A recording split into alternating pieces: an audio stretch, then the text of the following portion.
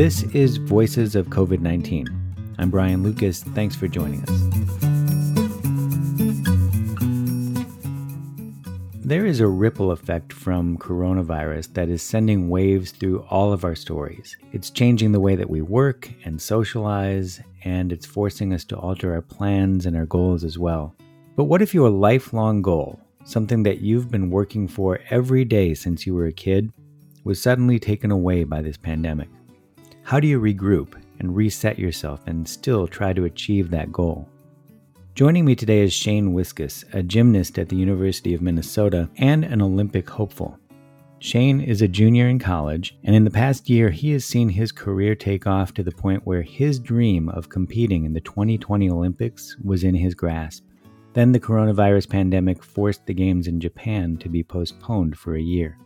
Now Shane is trying to regroup, to stay sharp physically and mentally, and put that new goal on his horizon, to be in Japan when the Olympics hopefully take place next year. With that, I'd like to welcome Shane Wiskus. Shane, thanks so much for taking time to talk to me today. Yeah, of course. My first question is, can you tell me a little bit about what life is like for a student athlete under distancing orders? How is life playing out for you, both as a student and as an athlete right now? It's really kind of weird. I'm used to going into the gym every single day to work out, and I'm kind of forced to work out from home and figure out some new exercises that I can do from my room. And it's really kind of a challenge, but as time goes on and as things progress, you get better at things. And I've kind of figured out a system that keeps me relatively fit, considering I can't get into an actual gym. But then when it comes to school, it's tough. It's just a lot more tedious having everything online. But, it's nice. You can make your own schedule. And as long as you wake up and get your day started, you can kind of get a lot done. So I'm curious because for the average person like me, it's really hard to eat right. It's really hard to be as active as I should be. And my requirements for activity levels are way less than yours. And you usually have a lot of people helping you stay on track with, I'm sure, nutrition and exercise and all the things that you need. How are you figuring that out when you can't go into the facility? Yeah, so not going into the facility has been tough, but at the same time, all those people that were there to help you before are still there. We've had so much help from nutritionists to sports psychologists, and our weights coach made a list for us of things that we can do from home with things that we have. So people have still been helping us, even though we can't actually go in to see them. Our weights coach had us send her a picture of everything that we had in our rooms to work out and things that we could use to lift or just different exercises that we could do. And then she kind of tailored a list of things that we could do from home with those things that we had. So we've been doing weekly Zoom meetings with our coaches, just kind of updating on new changes, saying hi, what's up, seeing how everyone's doing. It's kind of just, become the new normal. And though we can't go in and do it how we would normally do it, I think people have kind of adapted and are still doing their job and figuring things out from home. What kinds of things do you have around your house that can simulate a workout? I actually have like a pair of parallettes. It's just like two little handles you put on the ground, and you can do like press handstands, handstand holds, some planche work, push-ups, ab sequences. I have a lot of physical therapy stuff from TheraBands to I have like a body blade for shoulder rehab and like a yoga mat, and I can do some things on that. Our whole team got like a Strava account. It's like a running app, and you can kind of like see what everyone's doing and how far they're running, what their average pace is. And our whole team has been running and doing that in addition to the tailored workouts that our weights coach made for us. For a second, I was imagining you lifting like bags of flour that you had around the house, and I was like, that doesn't seem like what you'd be used to.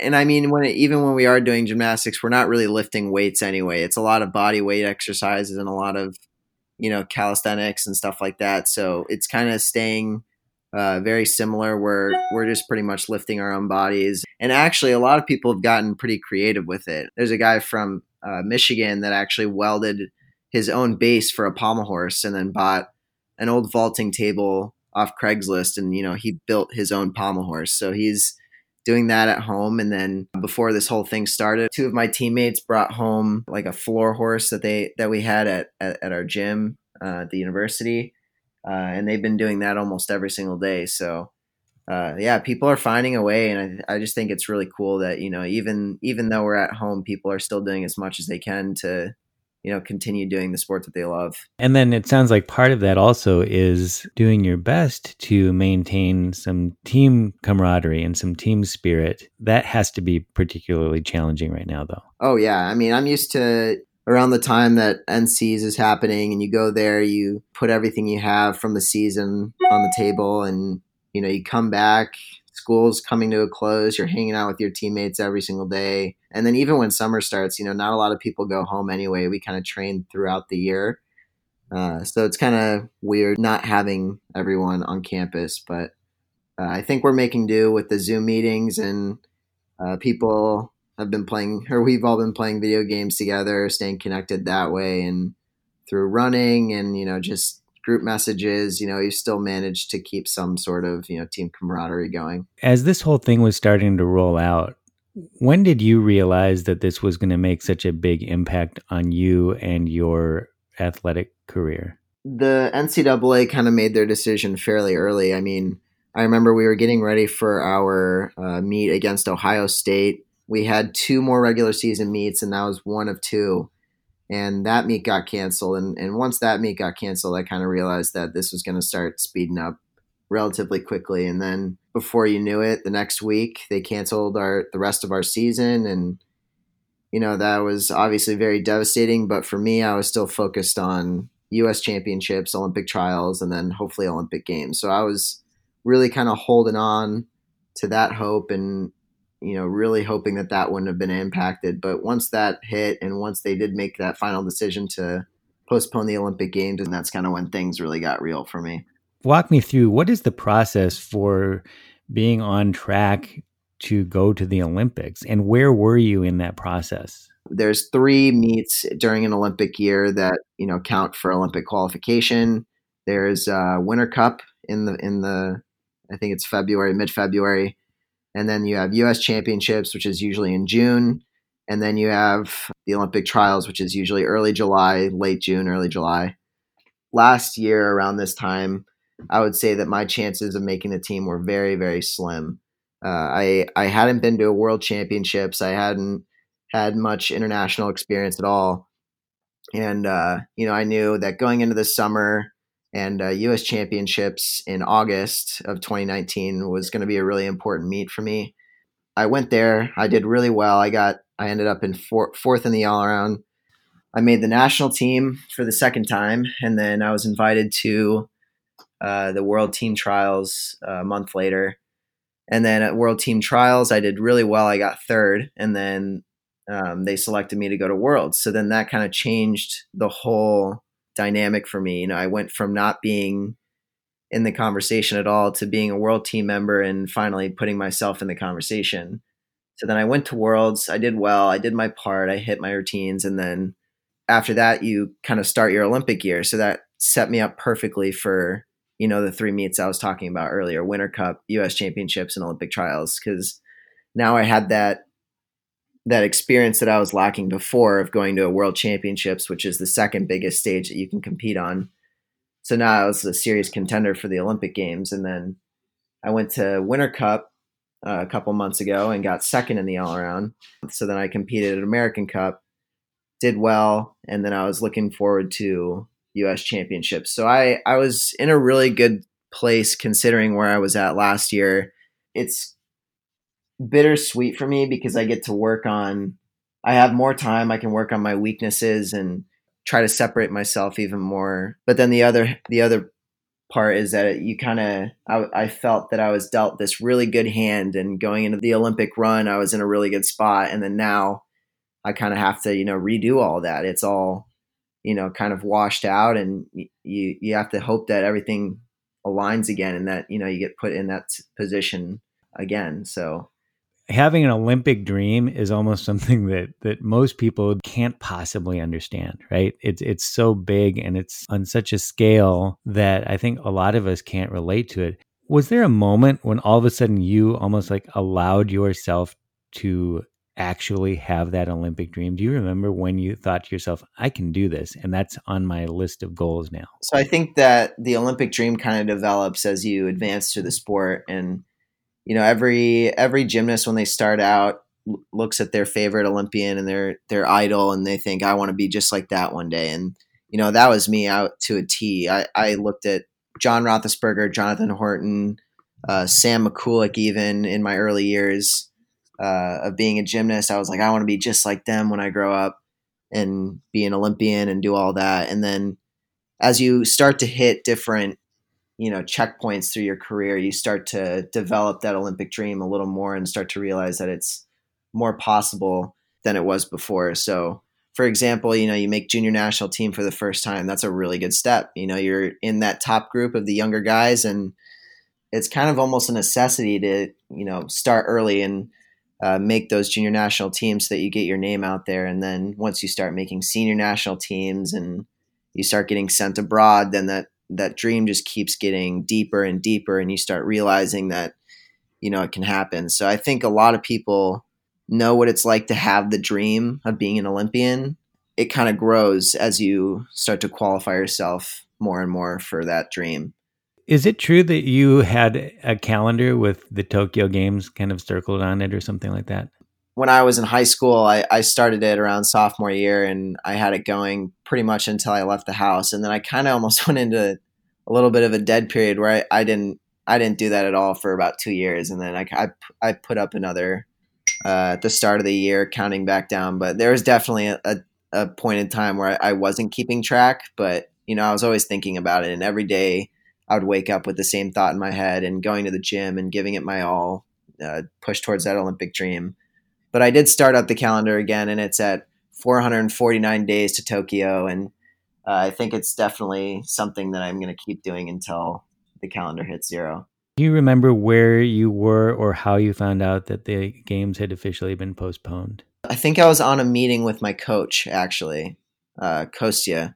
Yeah, we were on a Zoom meeting, and we were talking about plans moving forward and how we're going to train and how we're going to get ready for championships. At that point was still on, and we had, I think, a month and a half to prep for that meet. So we were thinking, even though it's kind of up in the air, like, what are we going to do to prepare for this meet? The Olympic dream is still there. The Olympics are still on. And then I got an email during the meeting that said, I think I actually got a text message from someone that forwarded an article to me about one of the Olympic committee people that had spoken out saying that it was going to be postponed. And I just remember being on that call and my heart just sinking, It's like everything comes crashing down. It's like you have this NCAA season that gets canceled, you lose eligibility, and then on top of all that, your Olympic dream is put on hold. Yeah, it was definitely silent for a good 5-10 minutes after that. And then you had to go to your calendar, your countdown, and change it? Yeah, yep. I actually have a video. It was of me changing it from, I think it was like 100 something days, and adding 365 days to that. It was kind of weird. It was almost like I was stepping back in time. Emotionally, what was that like for you to actually see the days increase again? For a couple weeks, it was just really hard mentally to accept the fact that I was dealt this really good hand and wasn't able to play it. And that's kind of the only thing that was on my mind. And I wasn't really thinking about the days or the time that it would take. The only thing that was on my mind was the fact that, I got that hand taken away from me. So I think now that it's been about a month since that was decided, I think I'm definitely in a better mindset, and I've kind of accepted the fact that it's, a reality, and that this whole thing goes past sports, and you just kind of have to accept that everyone's in the same position and everyone's going through it together. So to look at that board and see 450 or 449 days, to me, that's just, adjusting to what's going on. And I'm not even thinking about where I would have been at this point, where in the Olympic trial process. I'm only thinking about next year at this point. So does the trial process start over, or do you maintain where you were now going into the next round? Or is it back to zero? It's pretty much back to zero. I mean, you have to really prove yourself again, meet after meet. Basically, instead of having 2 meets left to determine their Olympic team, they have 5 meets now to determine who they want on that team. And I was doing really well and got down to 2 meets and had myself in a really good position. And now they just, you have to add a couple more meets back in to fill out the year. So I wouldn't say that it goes down to zero, actually. I mean, I think the reputation that I've built for myself in the last year is still there. I just have to keep maintaining, the level of consistency and performance that I was doing before. So it definitely put me in a better spot to the selection committee, but there's a lot more opportunity for either other people to prove themselves or for the selection committee to determine who they want. So since you and all of your colleagues are not having the same kind of training right now that you normally get, does that change the type of routines that you're going to be able to do, or do you anticipate that you'll be able to get back right and be doing the same things and pushing the envelope the way that you did this year once you get back at it? You see people all the time come back from an injury where they can't train for 3-4 months at a time, and the next year they're doing just as much difficulty, if not more, than they were before. I think that as long as people maintain some level of fitness, that when they come back, it's only a matter of time before they, at least build back the muscle memory that they had for their previous routines and get themselves up to where they were before. I think it'll take about 6 months for people to get back to the place that they were before this all happened. And then after that, it's just you keep pushing the envelope, keep trying to get better, and really pushing the boundaries of your own gymnastics. And it's all about muscle memory. Like, you do a skill a million times before you do it in competition, and then when you do it in competition, that's now in your routine, and you do that every single day, prepping for every single competition. So you've done that skill so many times. As long as you can get up to that physical fitness, then it's just a matter of doing it. This has been such a hard time for the world, right? With COVID-19, and everybody's struggling, everybody's got pain, and it almost seems like the Olympics are going to be even more important globally to our collective psyche the next time that we have them. Right. Have you allowed yourself to think, what would it be like to put on that uniform and to march into the opening ceremonies, given all the things that have happened to get there? I think about this a lot, whether it be due to COVID or not, but it's just kind of one of those things that you dream of as a boy, and you watch the Olympic Games and you watch the opening ceremonies, and you start imagining yourself walking through that arena, even when you're 12, 13 years old, watching the Olympic Games. So I think that image still remains the same, but with the whole coronavirus, I think it's going to be remembered, and especially historical, because there's never been an Olympics that has been pushed back. You've had Olympics be boycotted or canceled due to war or whatever it may be, but they've never postponed or pushed back an Olympic Games. So it's definitely going to be a special one to remember. And, no matter what you do, if you're there, you're going to be remembered for a long time. There will be a moment when you get out there again, right? When maybe you have your first meet after all of this.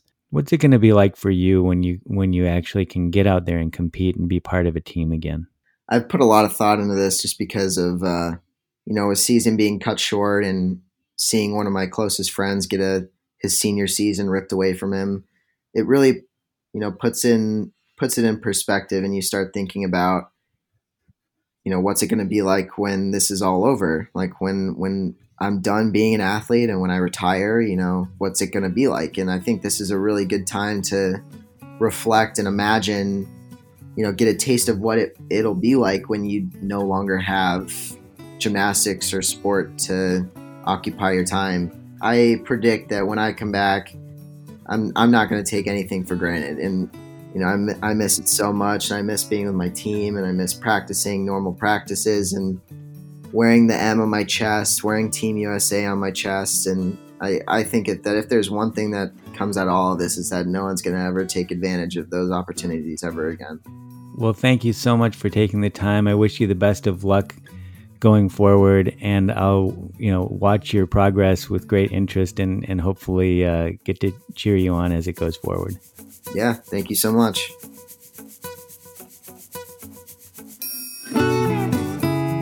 Voices of COVID-19 is an attempt to document the thoughts and feelings of people who are perhaps outside the limelight, to get personal reflections on how a pandemic impacts all of our lives. Please subscribe to this podcast and join us for our next episode, where we'll hear from a university student in Guatemala about how that country is dealing with COVID-19 and some of the unique challenges that they're facing. If you know of someone who might make a good guest on this podcast, please send them to me at brian@truevoicecommunications.com. Thanks for listening. Stay safe and stay separate, and we'll get through this together.